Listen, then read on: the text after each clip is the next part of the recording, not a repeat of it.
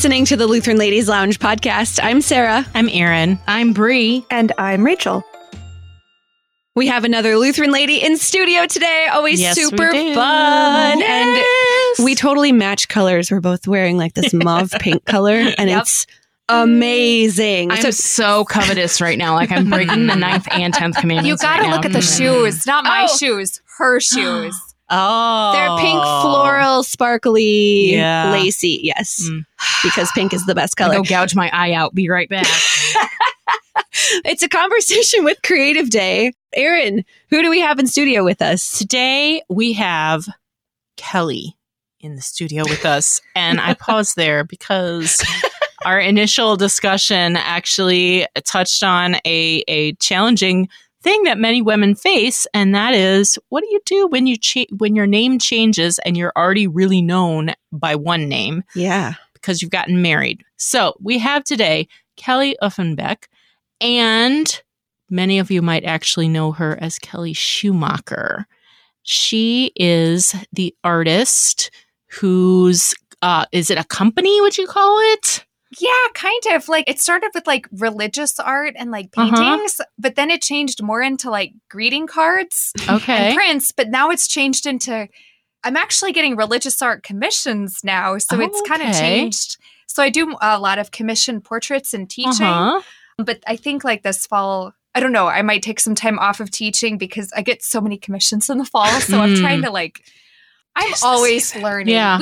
We just need, it's happy, beautiful art. It is. You know, like it has the fancy Lutheran name, but like really at the end of the day, we just need happy, beautiful. It is. It's all under the banner of Agnus Dei Liturgical Arts. And I know that many of you already are fans of this artist and her work.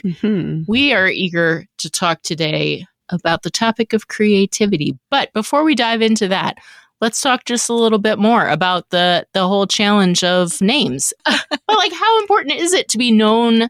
Like, as an artist, I feel like name recognition is a key part of your ability, like obviously not of your ability to create art, but as far as how you're going to engage with it as your profession. As a business lady. Yeah, exactly. Yeah. You need that. I know. I think of Erin Bodie. Yeah. You know, same thing. Because I remember like, I sent her a note for something. Like I was like, thank you for like the art and song a few years ago. And I was like, Mrs. Sid Rodway. Because she really appreciated that. And I was like, I figured you probably wanted to be, you know, Mrs. Rodway. Even though you're Erin Bodie, it probably feels nice to have someone call you that. I don't know. I like that kind of stuff. So. Yeah. Yeah. I don't know. I just feel like that would be a challenge for some people. I think you're able to more easily merge your professional and personal lives and navigate that sort of a challenge. But I think artists in particular, that becomes a question, like, or writers as well. Yeah. Like whatever you're known by that name when it needs to change. I was very fortunate in that I had basically only ever interned anywhere before I got married. So nobody knew me as Rachel Wesche. All of my published work, the little bits and pieces that have been out there, are under my married name, Rachel Bomberger. I never had to make that switch. I know my friend and predecessor at the Lutheran Witness, Adrian Hines, did have to sort of navigate those tricky waters. But it's tough because when you are known, when you are your own brand, and then the brand basically undergoes a brand name change, it's tough to know what to do and how to do it. Yeah. And you're still in the midst of that right now. I'm in I don't know. It's working. It's all working. I just don't know how. Congratulations on your marriage, by the way. Thank you. Here's the cutest thing. Thank you. Congratulations on your merge and acquisition. I'm so happy for you. So that was a fairly recent. It was a year and a half ago. But we're still, pandemic wedding. Yeah, we're still very. Hey, you're newlyweds. Still So.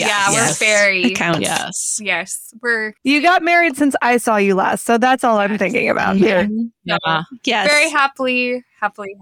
Yeah. You guys are adorable. I suppose the takeaway from this part of the conversation is if you happen to run into either Kelly Schumacher or Kelly, yes, or Kelly, buy the art because it's good.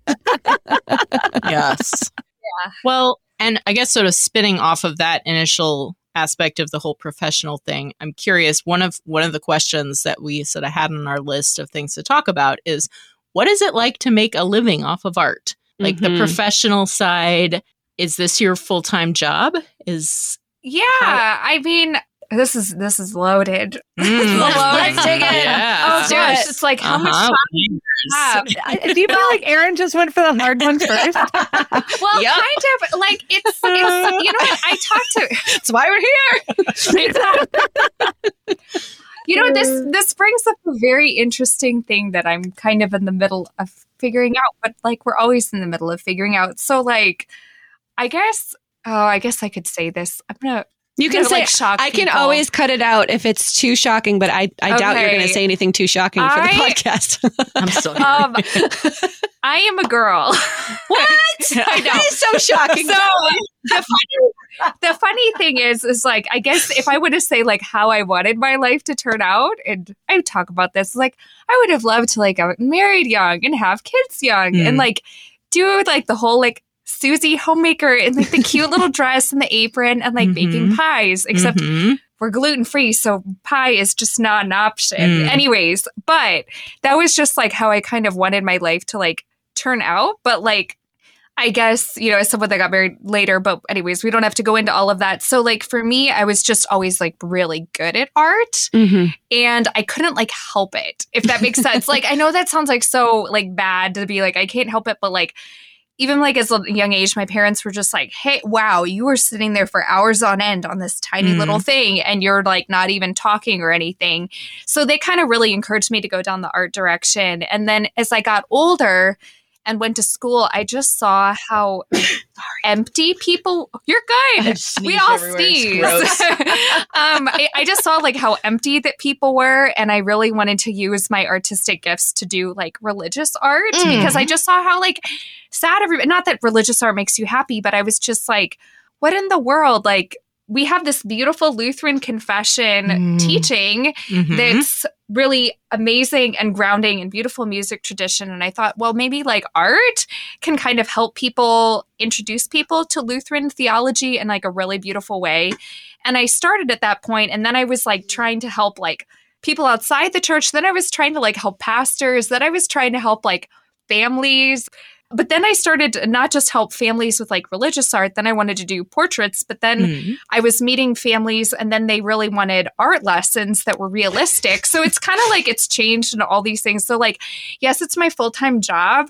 But I'm not going to lie, it's like really stressful. Like it's really, it's really, really, really stressful. Meaning like I kind of sit there and I'm just like, I don't mind the craft, and like where I'm at now in my life is it's less stressful. But I will say like being an artist is really stressful. And sometimes I really, actually when people come to me, I kind of discourage them from being an artist because it is so demanding and it is so stressful. And I am still trying to figure it out because it's like, it's what I'm good at, but it's just the business and everything. Like I can't do everything on my own. That makes a ton of sense. Yeah. It's just like you really have. And the one thing that I dealt with when I was single was that I was working 7 days a week and my parents were working, and it was just like way too much. Yeah. So I'm kind of always, I actually don't encourage people to become artists. I'm like, you can do it as a hobby, right. But being a professional it's rough. It's more than just, and as a writer, we have the same mythos. You're probably envisioning being out in the wilderness somewhere with an easel next to a lake, and I'm envisioning some, secluded cabin in the woods where you get to just knuckle down and do your artistic craft. And but when you are making a living out of it, that's like maybe a quarter of it. And the rest of it is like a whole lot of hustle and business and managing things that don't feel like they're even remotely connected to the actual thing you want to be doing. And then the money's not that great, actually.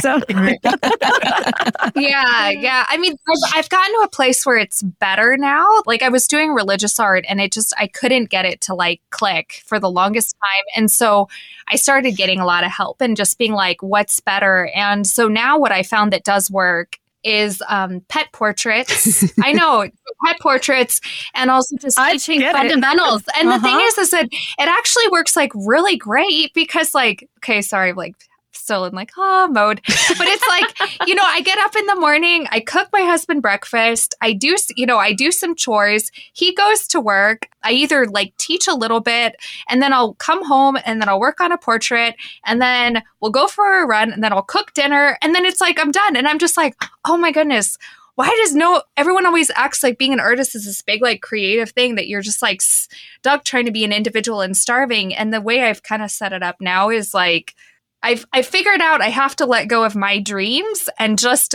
do the stable thing and don't mess. And frankly, like stability and monotony is like awesome. Oh my gosh, I'm so glad you said that. I'm like excitement is overrated. Like, please keep it simple and ordinary. And I'm good. I don't know if anyone else is at that place. Absolutely. I am married, but if I ever found myself in a position where I was no longer married and I ever wanted to get back in the dating game, like I don't care who you are, what you look like. The sexiest quality in a man is some stability, like financial, mental stability. We're good. Like we're golden. Let's go. Like, yeah, it's the same. The same is true for a career that when you're young, you want something exciting. Yep. And then when you get a little older, you're like, no, I just want a little stability in my life. Even if it's a bit boring. That's good. Routine is lovely. Routine is like stability and leave me alone. Please let me be. Am I terrible? Maybe you guys are already in that place. I really actually very much appreciate that, like out the gate, we're having this very frank discussion, especially as an artist who is also owns their own business, because I do think that it's very easy to kind of outside looking in, be like, oh, she's so talented. Yeah, and she's got this glamorous life.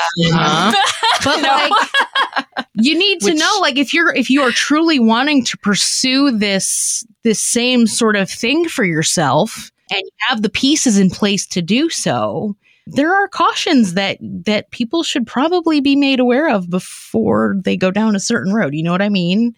So I'm totally thankful as an art hobbyist to a professional artist. I will say, like, I will not open my Etsy store now. Thank you very much. I won't do it. Well, and like having you an can't, Etsy just don't store. Have it be your main thing. Yeah. Like when I was in college doing my graphic design degree, we had, I don't know if it was a class or just a section of class on like the legal parts of being a graphic designer. And at that point I was like, oh, it's real. It's because I mean, you have to know business in order to run your own thing if it's going to be what you do. Every person who wants to sort of make a living at an artistic vocation, whether musician, visual artist, writer, whatever, dual major in business. Yes. Because you'll need it to manage yourself. Or just know someone who does really good at business and stuff. Partner. True. Right. True. Speaking of partners, can we talk about your mom? Yes. Oh. Yes. Really? Because I've met her actually selling your wares before, and she is an amazing business partner, I think. Talk about the relationship you guys have. She's amazing. So entrepreneurship like runs in my family, apparently. Oh, there you go. I don't know if this is a good thing or not.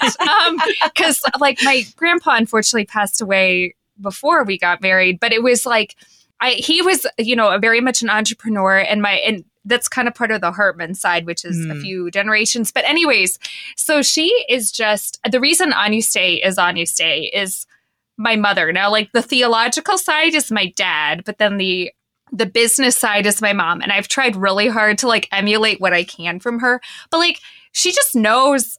I mean, when we were at a sale one time and there was like someone else was selling their stuff and they're like, I need to go to the bathroom. And I was like, okay. So she's like, she came up to my mom and she's like, will you man my station while I'm gone? My mom like was making sales. Like, she was just like nice. It did not matter what it was. She could sell it. And like, my dad's always makes jokes. He's like, nope, Shane's at it again. And I was like, yeah, that is my mom. Like she can just, I don't think I'm as good at selling. My mother's very good at selling. I listen to people's problems. I guess like I'm more of like the therapist. I don't know if I'm a therapist because I'm not that. I'm a little all over the place, but like I guess I kind of like just try to make people like feel good, and then my mom makes the sale. She's like, "Oh, that's great. Here, have this piece of artwork." Right. I'm just like, "How are you?" Like all this stuff, like totally not related to art, and like talk about their stories and stuff like that, and then. Because I just can't sell I can, but it feels so weird, and I try. But she's like really good at like, all right, like, what do you need? Like, tell me this. And I'm just like, are you having a good day? Like, whatever. So yeah, you make the connection. She makes the sound. Yeah. You know what? That we talk a lot about women helping women, whenever we can. But this is one aspect that I think is really worthy of a little spotlight. Is that this ability of mothers and daughters to work together in a professional capacity and really do it well. She's amazing. Any moms and daughters out there, you can totally work together because Kelly and Jane can do it really good. Yeah. So, and she does all the accounting and all the math and all the that's a wonderful person stuff to I have. can't do. Yeah, she does all of that, and I'm in process of learning. Always. Yes, you get to focus on the product, which is also important. Yeah, I mean, without you, there is no artwork. Yeah. True that. Can we talk about realism for a second? Yes. So we've talked a bunch before, and I've known you for a long time. I love your work. So if people see your work, there's a very particular style that you do your art in. Talk about that. What is it and why you chose what you do? Classical realism. So pretty much what you see is what you get, but I do make it like nice. Okay. So like classical realism is simply like an apple that looks like an apple and it's well done. The craft is really important, photorealism. Now, the thing is that in more recent history, realism has not been as stylish in the art world, but turns out in the outside of the art world, realism is very in vogue, as one would say. So I was trying like a lot of different styles, through school and things like that, and even post, but I was having trouble selling. And I, got some help, got some counsel, got some advice from other professionals, and they're like, here, listen, you are always going to be able to sell realism that is personalized. That's what they said, is personalized realism. So they're like, listen, as long as you get your, portfolio of consistency together, people will buy.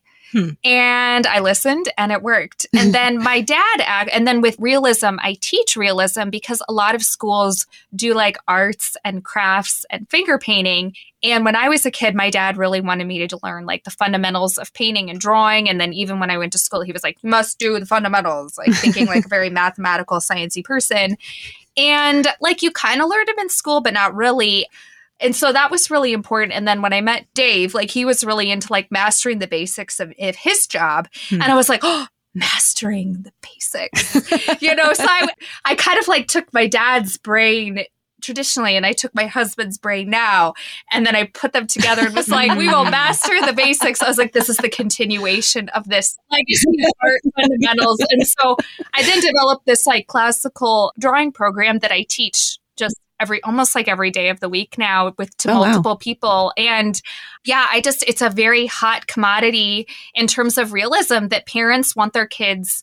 They don't want their kids to do sloppy, weird stuff. They're actually like, if I want my child to take classical music lessons in piano or trumpet or whatever, they're looking for the artistic equivalent. And then me providing that, they're just like, no one's teaching this. And I'm like, right. No, I am. And then we just kind of work together and I get to work with kids and I get to like, just kind of come alongside parents as they're teaching like, even though it's realism, you're teaching a lot of character building, like you're teaching like discipline, you're teaching self-control, you're teaching delayed gratification. And every mom and dad's like, yay. And everyone's like, I hate this. And I'm just like, you will no longer. I said, you now feel like it's tedious, but we're going to reframe it and call it therapeutic. I am so glad that you just, I just find it very funny that you describe classical realism as an apple is an apple. What you see is what you get. And here I am. Realism is the hardest thing in the world to do. Well, and that's the thing. I can totally see why people are willing to pay for realism. Yeah. Because we've had, I think, and this is not to disrespect the artists who work in a whole lot of like less realistic styles, because some of that work is breathtaking. However, no one ever looked at an example of classical realism and goes, I could have done that in 5 minutes. Is the case with some more abstract forms of art, that there's a respect that comes with the ability to do realistic visual art that you don't always get. Right. And also get with the personal connection, which is why I do houses, people, and pets, is that people are going to purchase something that they have a personal connection with. Yeah. And yes, you could get like a purple dog. Like, I'm not saying there's people who love purple dogs, nothing wrong. But a lot of people, yeah, exactly. But like a lot of people are just like, if they look at the price, they're going to be like, no, this needs to look like Bunky. Or whatever his name is. Yeah. And there's such a long tradition of that. My kids and I in our history studies love to see, the Medicis photobombing Renaissance depictions of the Magi and various other scenes from the Bible, because they were willing to pay more if they got to be in the picture. That's right. Yeah. It constantly blows my mind to pick up something that has been drawn and it looks like a photo. Right. Like if you hold it away from your face, you're like, wait, that's not a photo? It's wild. Right. My apple is not it's like a Mickey Mouse apple with like a. And I love your art too. I can teach you. Yes. I'm just saying you just said slow down on the lesson, Ellie. Careful there. Whoa, slow down. But here's a question though, for those who are like interested in art and that sort of thing. Is the whole idea of realism and mastering some of those basic fundamentals, does that carry over into other directions? So if you want to improve in another area, you can benefit from focusing and spending some time on focusing on realism and trying to gain skill and technique in that area. Does that carry over or not? Yes. Yeah. I sort of suspected as much. Yes. And you can look at it as realism, but what is it, like every amount of education that you get like post Dave is really into like neuroscience, so he always tells me all the benefits, the mental, like the neurological benefits of what I do. I'm like, oh yay, I can give that to parents too. But just like being able to make those connections within your brain and to be a lifelong learner. Like I teach people like through their 70s and beyond, But the thing is anytime that you stretch your brain and do something that's uncomfortable and you work on those fine motor skills, you work on that hand-eye coordination, you are just like decreasing your likelihood of dementia in the future, So there really is no downside because you're just going to be really smart regardless. But yeah, I will say like I teach it to, kids and it's like they don't love it now, but I'm like in the future, you're going to be really happy that you had this. And it's like I don't want to say it's boring. I always am like, it's not boring. It's therapeutic. But it's like, it seems really slow and tedious. But the neat thing is you can actually objectively chart your progress, at least how I teach with each assignment. So you have this grouping of assignments. You can see a clear amount. And then if you just keep working on it outside of class, my students are just like, I got so much better without even realizing it. I was like, yes, that's the point. I was like, so that's like the exciting thing is like, but they're putting in the repetition, to get better. They don't have to be here to here, here to here. It's just do. And then they little go, baby steps. Yeah. Didn't know I talk so much about teaching, but it's what you do. Yeah, it is. So I want to know how you do it.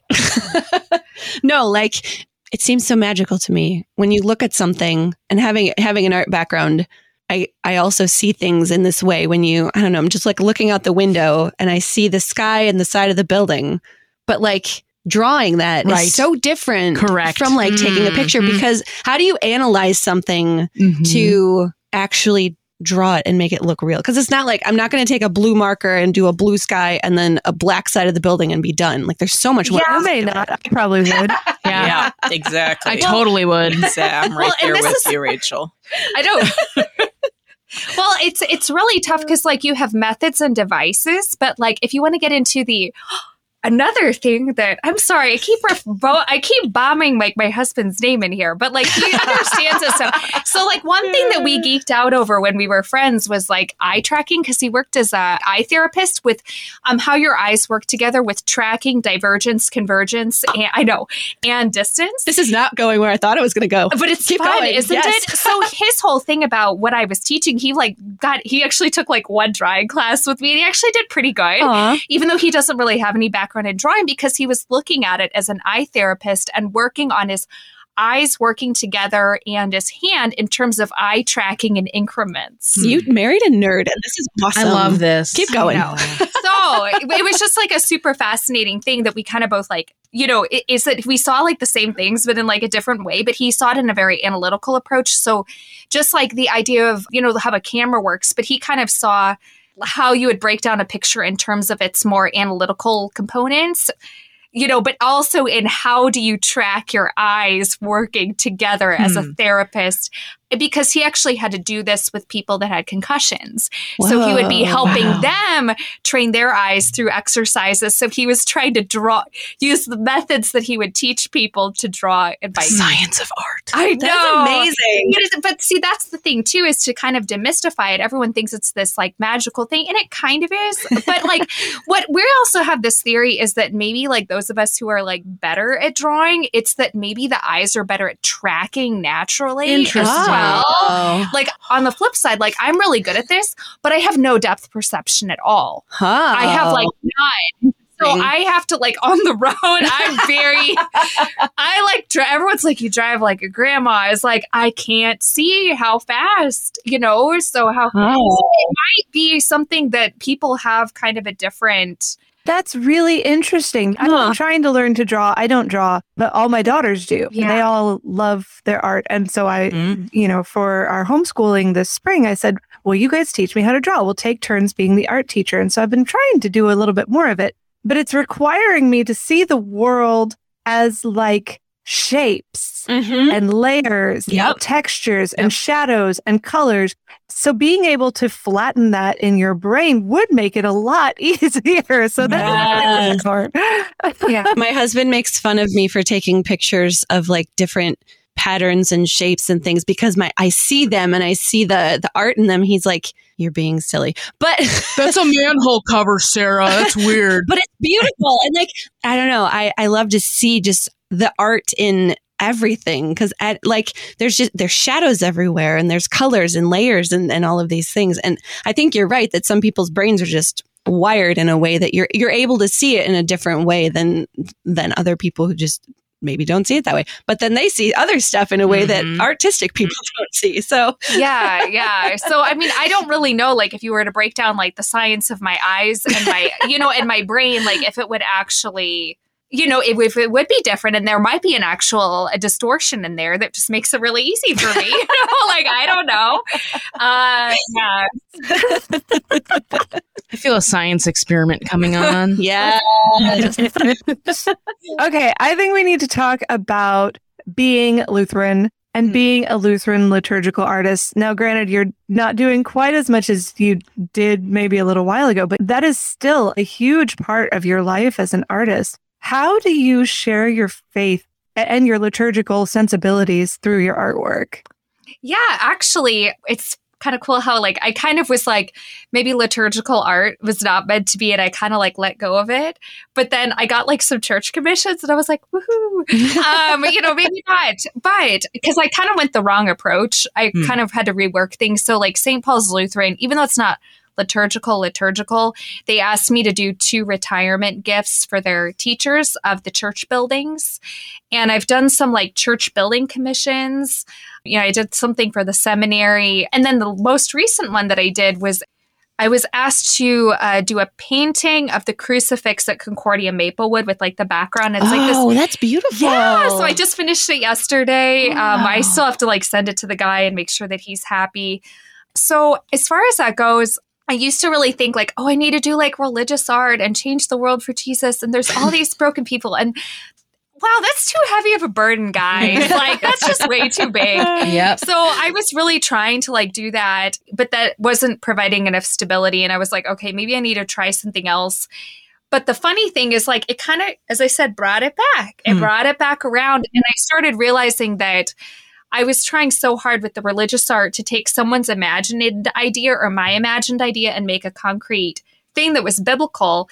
And it just kind of got like lost in translation. Whereas I got more recently now, people will actually tell me exactly what they want. They'll send me a picture. Oh yeah, I did another retirement gift for a pastor's wife. But yeah, anyways, beside the point. But the funny thing is like once I kind of figure out the system of like, they send me a picture and then I do as close to that picture as I can and make some tweaks to make it work in terms of design. So like, yes, even though I love like biblical illustration and liturgy, it just seems like God's calling me to serve my neighbor by making like really nice keepsakes for people in the Lutheran church and outside. And I like it because you get to make people happy. And I know that that's not everything, but I feel like even though we live in a sinful world, like we need happy things and people need to be happy. Hey, beauty is a gift from God. So right. Well, and that leads perfectly into my next question. And that is, you just mentioned God's calling. How does our Lutheran doctrine of vocation shape the way you approach your work? And it sounds like it definitely does. Yes. Yeah. Because the number one thing now is like, I was reading Titus chapter 2 like a few weeks ago, and it was like, love your husband. And I was like, yay, this is great. That's easy. I was just like, because we can get even within our vocations, we can get like so caught up in all this stuff. And I was like, I can't. Then I was like, I like this one. I think I'm going to do this one. I'm going to write this one down. Yeah. So I don't know. Sometimes I think like, even though like we have a lot of hats, it's like, sometimes it's like so easy to get consumed with all like the calls we think we have instead of the calls that are actually objectively written in scripture. And I'm really trying to really work on those instead of being like, is God calling me here? Is God calling me here? I don't really know. And then it's like, no, Kelly, God's calling you like here, read this, honey. Well, and take this for what it's worth. I'm certainly not trying to pressure you into taking your art career in a certain direction. But I'm looking at your website and I am awestruck, I think is the right word, by the way that, and this is a general skill that I'm seeing sort of weaving throughout your artwork, is that you do an excellent job at drawing human emotion as they pertain to relationships. So I see a lot of like Bride of Christ imagery in some of these. There's a painting that I just saw, or was it was like an altarpiece maybe? Yeah. With Jesus embracing a bride, or it's like a wedding ceremony sort of situations. I think the neatest things that I'm seeing on your website have to do with sort of that Bride of Christ imagery and the very real emotional relationship and the emotional rawness that can come with being married to somebody. I think that is just, not to say that you need to go back to just drawing pictures of Jesus in the church, but I love it. And you can always go back to that. Oh, yeah. Or anniversary portraits. Right. Hey! Especially if your husband looks like Jesus. Problem solved. I ask about vocation and your work, and I'm expecting to hear all about, well, I love people by doing portraits of them that make them happy. And you come back with, I love my husband. Yes, that's exactly right. Amen. We all have our vocations, but what are your primary ones? I sometimes tell my kids, since I'm a homeschool mom, that they are my day job, that no matter what other side gigs I have going, including this one, they're the day job. And they always love that.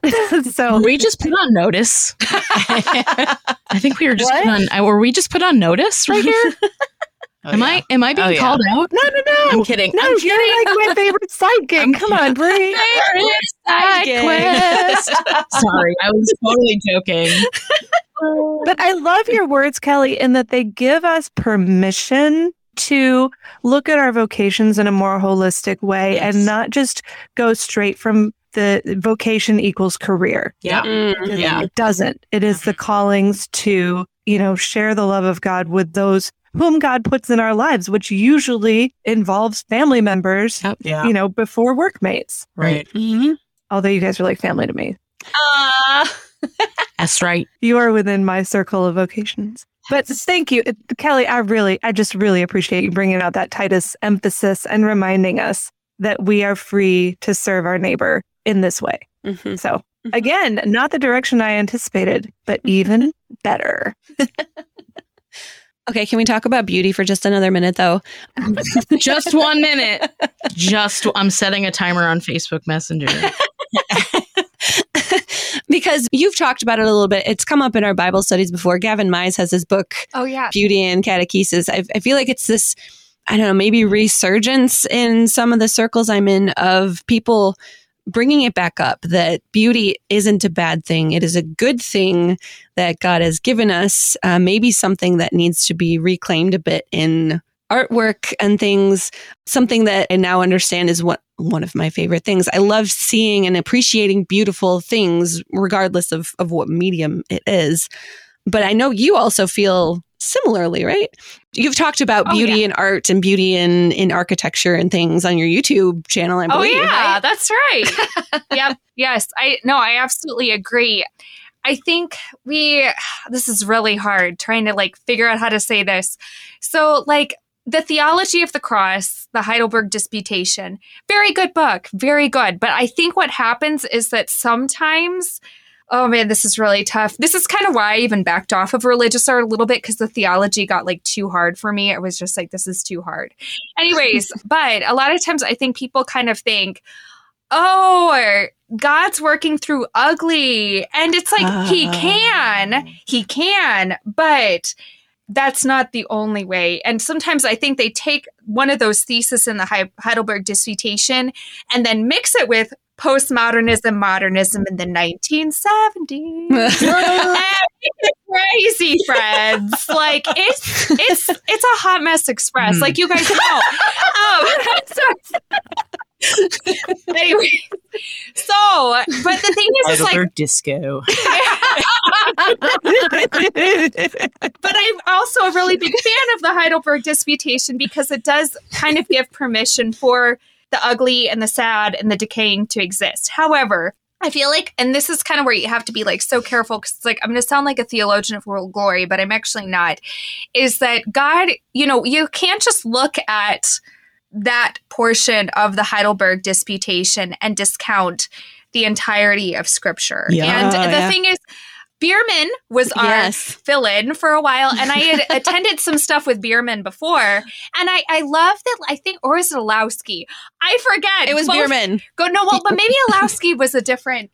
They talked about creation being very beautiful, exceedingly beautiful, and I was and I had this idea years ago, even though I read the Heidelberg Disputation. I was wait a second, friends. Hello. There's yes, there is sin in the world, but we're still allowed to enjoy a beautiful day. We're still allowed to, I'm sorry, when we cook food for dinner, let's to mix up prescriptive and descriptive. When people cook a really nice meal, they use a nice plate, they use a nice fork, they have the good food, they pick the best ingredients. And I was kind of why is art just literally poop? I mean, in the world, I'm kind of serious. Marcel, soundbite, friends. I know, Marcel. I'm sorry, I'm going to be so mean to Mr. Marcel Duchamp, but they're literally putting poop in a can and all this stuff that's just disgusting and decapitated heads. And the thing is that as Lutherans, sometimes I feel traditional, in the 60s and 70s and 80s, we were just like, well, but this is the fallen, sinful state of the world, so it's okay. And I'm like, no, it's not. Like, this is actually like gross. And this is not affirming the good and the true and the beautiful. So I read a lot of like Catholic ideology in terms of churches and architecture and the theology of beauty and the theology of all these things.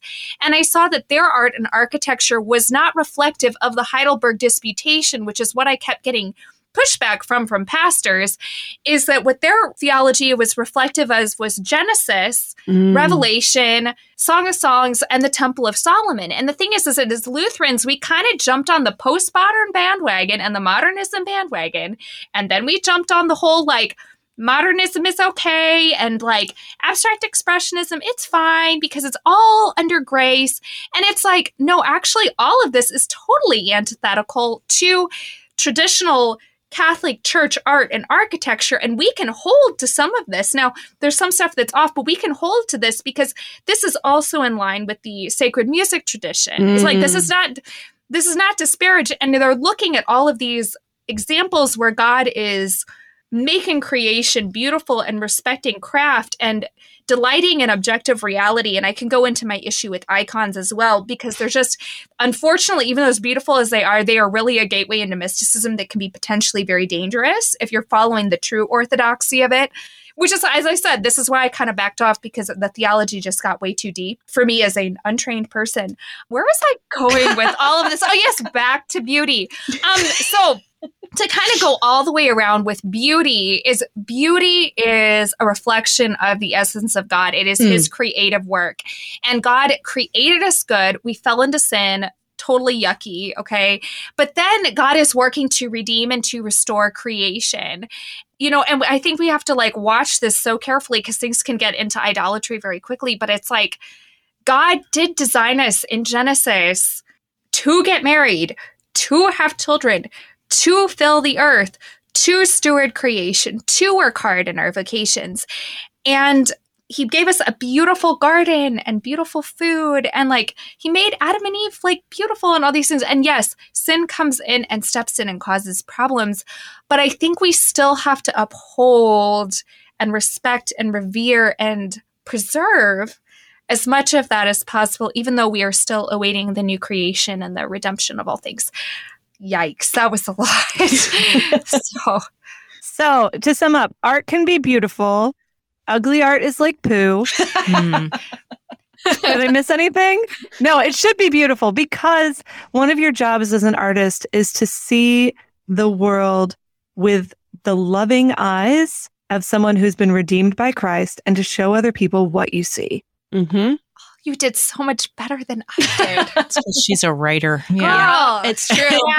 Yeah. Words are her paint. Yeah. Someone really poop in a can and call it art? Oh, yes. There's and far worse. Why? Yeah. It's a political statement, but we don't need to go into any.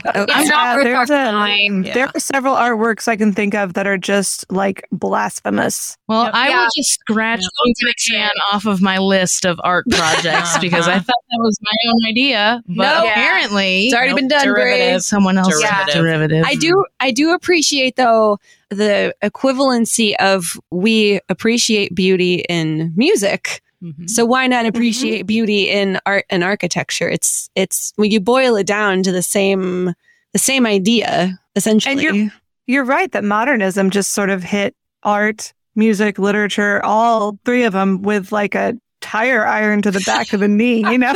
Oh, Nancy Kerrigan, what are you doing here? We don't have a show in class. Oh, yes, sorry. It's mixed up.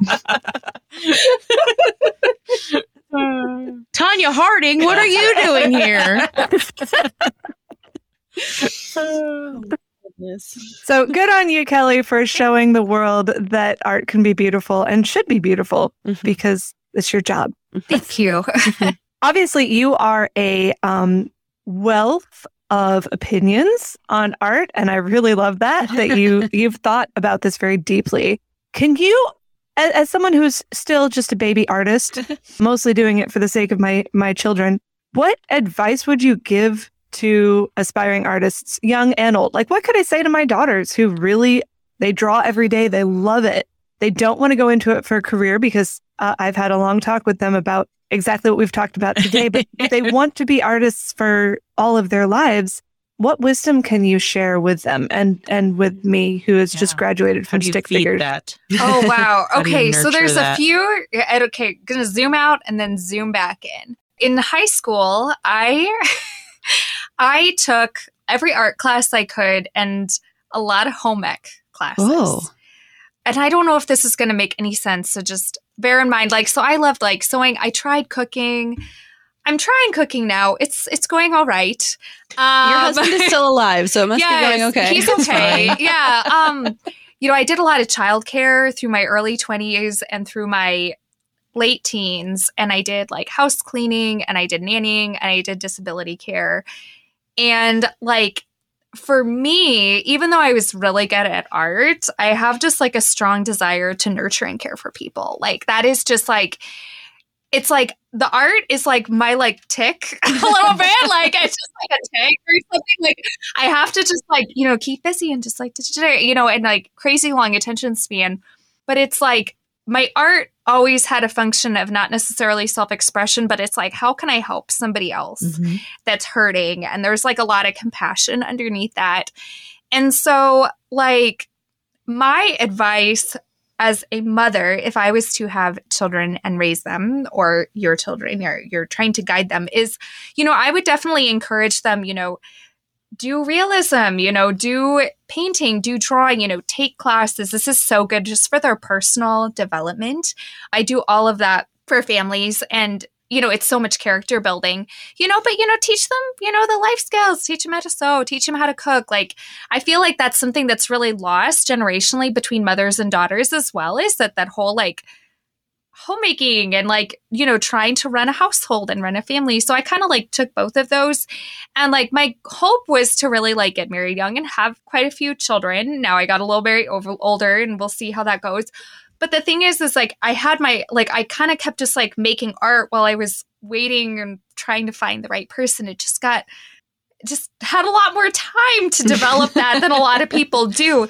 So my advice is keep those skills, but man, as far as a job, don't send them to art school. Find a good teacher or even online stuff and just learn those fundamentals. And that's kind of one thing that I do is I'm just trying to help families nurture that creative element, but not being stuck with getting an art degree where I feel so mean. I'm really not trying to be I don't want them to get stuck with an art degree. And then, because there's so many people that get the art degree and they're now what do? I have no business skills. I don't know how to do realism. Where do I fit? And I'm kind of listen, I'll teach you those skills so that you can actually sell and actually teach if you want to, so that you can either, I don't know, focus on getting married and having a family, or you can focus on something that's a little bit more stable. That's my advice. So your wisdom is, and I asked for wisdom, it's hard. So be aware of that. Yeah, no, that's and it's great wisdom. It's not practical. I'm going to be kind of difficult on this, and shock, but I would not, if I had a son, I would not encourage him to become an artist. I would encourage him to learn how to draw, but I would say, go do something else. Now, you learning these skills, if he wanted to be an engineer or, do something like that, props to him. But I would not recommend it because it is so unstable. And those people who are men who are artists, they have not been able to feed their families on what an artist makes. So I would highly discourage, look at drawing as a skill. Now, girls, maybe if they, get married, then they can do. What was recommended to me is that being a portrait artist was a great stay-at-home mom job, is that you still had something on the side, but it would give you the flexibility so you could have children. So that's kind of my advice for your children. But that could tentatively change. But I lived with my parents until I got married. It's not easy. And I would really, I'm very honest with people. You can have it as a hobby or as a side gig. I would not recommend it be your bread and butter. I think throwing in 2 cents here, because I also one of my majors in school was art, well, graphic design, not art like you can do, Kelly. I am not nearly as talented as you are with this, but it's been a helpful thing for me to have as a skill, something that I was trained to do that I can now use as part of my job. So I totally hear what you're saying and totally respect that.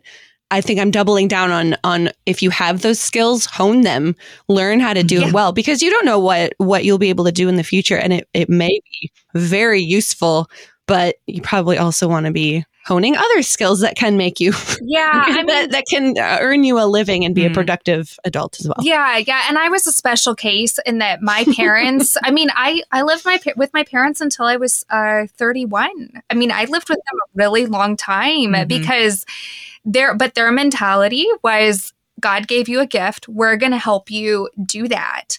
But what did that mean? That did not mean leaving the nest. I mean, it did, and I really tried to I was really trying to figure it out, as far as what was going to be better. But, I would never discourage my child from being good at art. But as far as a stable job, from what I've talked to, a lot of people cannot stay. Right. They can't do it, or they do it second career like Ed Riojas, and so it's talented. Only part-time, and it's not, and it's unstable too.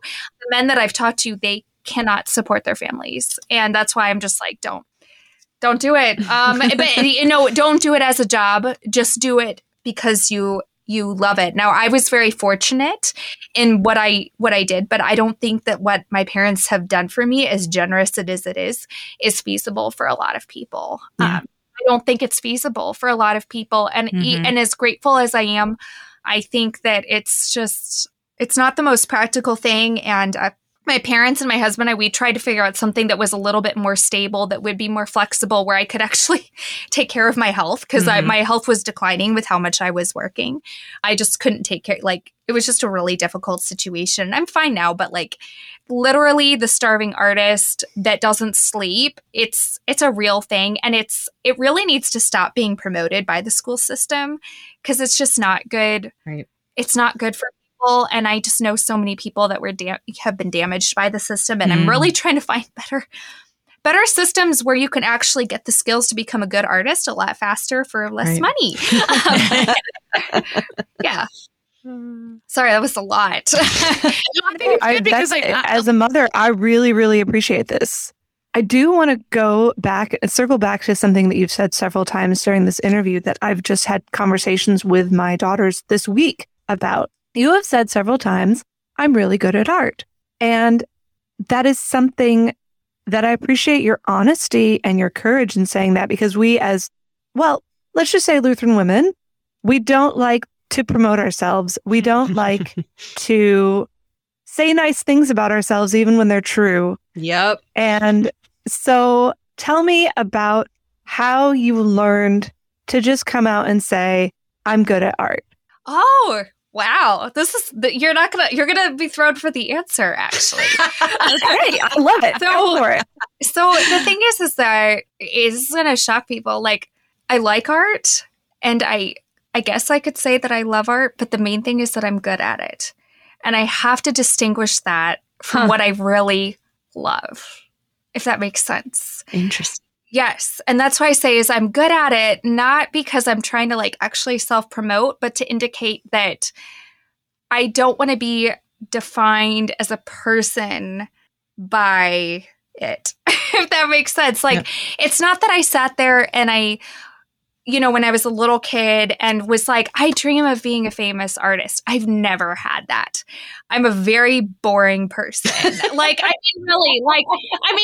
goes to church with me. She knows that me and Dave sit next to each other and we don't talk to anybody, and we sneak out. Like, this is like, no, it's true. This one, Dave taught me this thing called the Uffenbeck sneak. And I that's love why it. He does it. Yes. That's hilarious. Yes. So he's just like, Kelly, we can slide in and slide out. I was like, oh, really? We don't have to pay, no one has to know we're here. And that's kind of one reason I liked him, is because people would oh, you're Kelly Schumacher. And nobody knew who he was. And I was like, excellent. I want this one. And so he's just like Mr. Fly under the radar. Invisibility shield. He really is. He really is. He's like, that's why it took us so long. I know. So like, he just has this magic ability. And I was like, I would like to form an alliance with you. I was like, I just started watching that and I love that line. And I'm like, Dave, I would like to form an alliance. You know, like, introvert, level up. Yeah. Anyways. So where was I going? I keep getting so scatterbrained with this story. Oh, you can say you're good at art out loud. Yes, I'm good at art. And I have no problem saying that because like, that's me just realizing like God gave me a natural ability. I need to use it. But as far as like what I'm deeply passionate about, it's like marriage and family. Like that is my jam. Like marriage, family, caring for people, you know, grandparents, grandchildren, you know, children, like that is like the heart and soul of what and Jesus, obviously, but like, you know what, but like context of a Christian family, like that is just like, if you look at all my religious art, it's about Jesus in the church or children and Jesus. And it's just all of that. And so I kind of had to preface that because like in the past, I was really, I don't know, I can say this, but like I was really kind of like attacked and accused of like, your career is what has kept you from getting married. And like, you're a feminist and you're career minded. And it was like so hard because I was like, I want to get married, so I'm making art about it. It's like people were like, you're a feminist that doesn't like children. I was like, I've painted 5 pictures of Jesus with kids. Like, you know, and I'm sitting here going like, they're adorable. They aren't like angry looking children or anything. You know, and it's like, and it's what's like so funny is like, you know, there's these, you know, my books are about like a little girl like dying, and I'm sitting there thinking like, I don't have kids, so I'm like putting my like it's like this goofy cathartic process. Anyways, so like that's what I would say. I actually like I would say art is what I'm good at, but like what I love is my family. Like, and that includes my parents, that includes my husband. Like that is just like my everything that I do that I've done with religious art. It was meant to like serve families, and I was continually trying to think like if I was married and I had children, what kind of world would I want to create for them? And what kind of, what would I want to give my children? And so when I was making all that, I was like, well, this is my way of giving that to them if I have them. And if I don't give that to them, maybe I can give that to all these families and maybe they can have this. That's why I say when I'm good at art, but it's like, that's what I love, if that makes sense. And I really want to distinguish that because a lot of times people think like, oh, you know, you're so good at art. This was your dream. And it's like, no, it actually wasn't. It just happened to be what I was good at. And I thought, well, I'll just see what happens and do that. So I don't know. It's complicated. It's very raw and real. Yeah. I like it. You guys are really great. Thank you so much. It's been really fun having you in the studio, Kelly. Yeah. Thank you. We probably need to stop talking now because otherwise we'll be here for 3 more hours. But we can have a second go around. I need to go on vacation. Wrap it up. next time it'll be Kelly teaches us how to draw. I'd be there. Realism. I pay good dollars for that. That would be.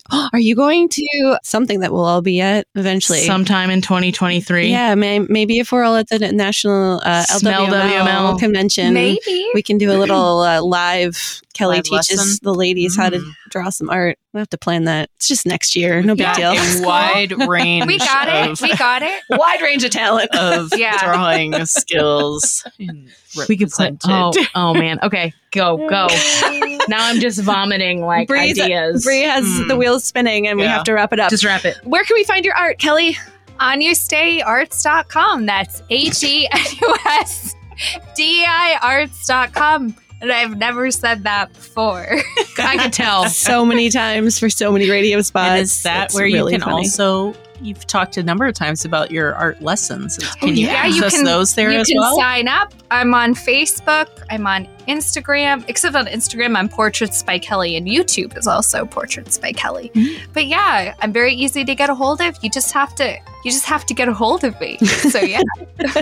I'm seeing onyoustayarts.com/lessons. Hey. Yeah. Seeing that you only do in-person lessons at present. For now, yeah. So anyone in the St. Louis area, drop her a line, because yeah, that would be, I'm a little jealous of you St. Louisans right now. Oh man. Also, if you have a pet and you want a portrait, totally do that, because your pet portraits are amazing. I love them. Thank you, Sarah. I need to do them eventually for my kitties. I know. I was thinking that. I was like, Sarah, I know. I see your cats on Instagram. I love my kitties. AGNUSDEIarts.com. Fantastic. Thank you so much for joining us in the studio, Kelly. This has been super fun. As always, ladies, you can join us in our Facebook group. We'd love to hear your thoughts and opinions. As always, lots of prayer requests and all kinds of things. Or if you want to just give a shout out to Kelly in the group, also, you can do that. Join us, the Lutheran Ladies Lounge, on Facebook. You can also follow us on Instagram at Lutheran Ladies Lounge for some more content. If you aren't on social, or if you just like to get Lutheran Ladies in your inbox, you can join our monthly e-newsletter list. You can find out how to do that in the show notes for this episode, or you can just send an email to lutheranladies@kfuo.org. You can find all of our episodes at kfuo.org/Lutheran Ladies Lounge, or on the KFUO radio app, or on your favorite podcasting app. You're listening to the Lutheran Ladies Lounge podcast. I'm Sarah. I'm Erin. I'm Bree. And I'm Rachel.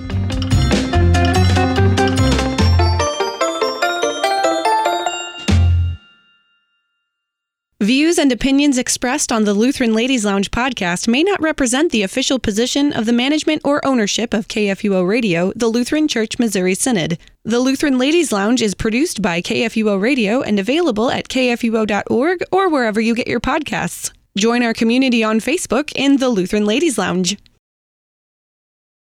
Any other questions? We are at an hour. Wow. I need to talk less.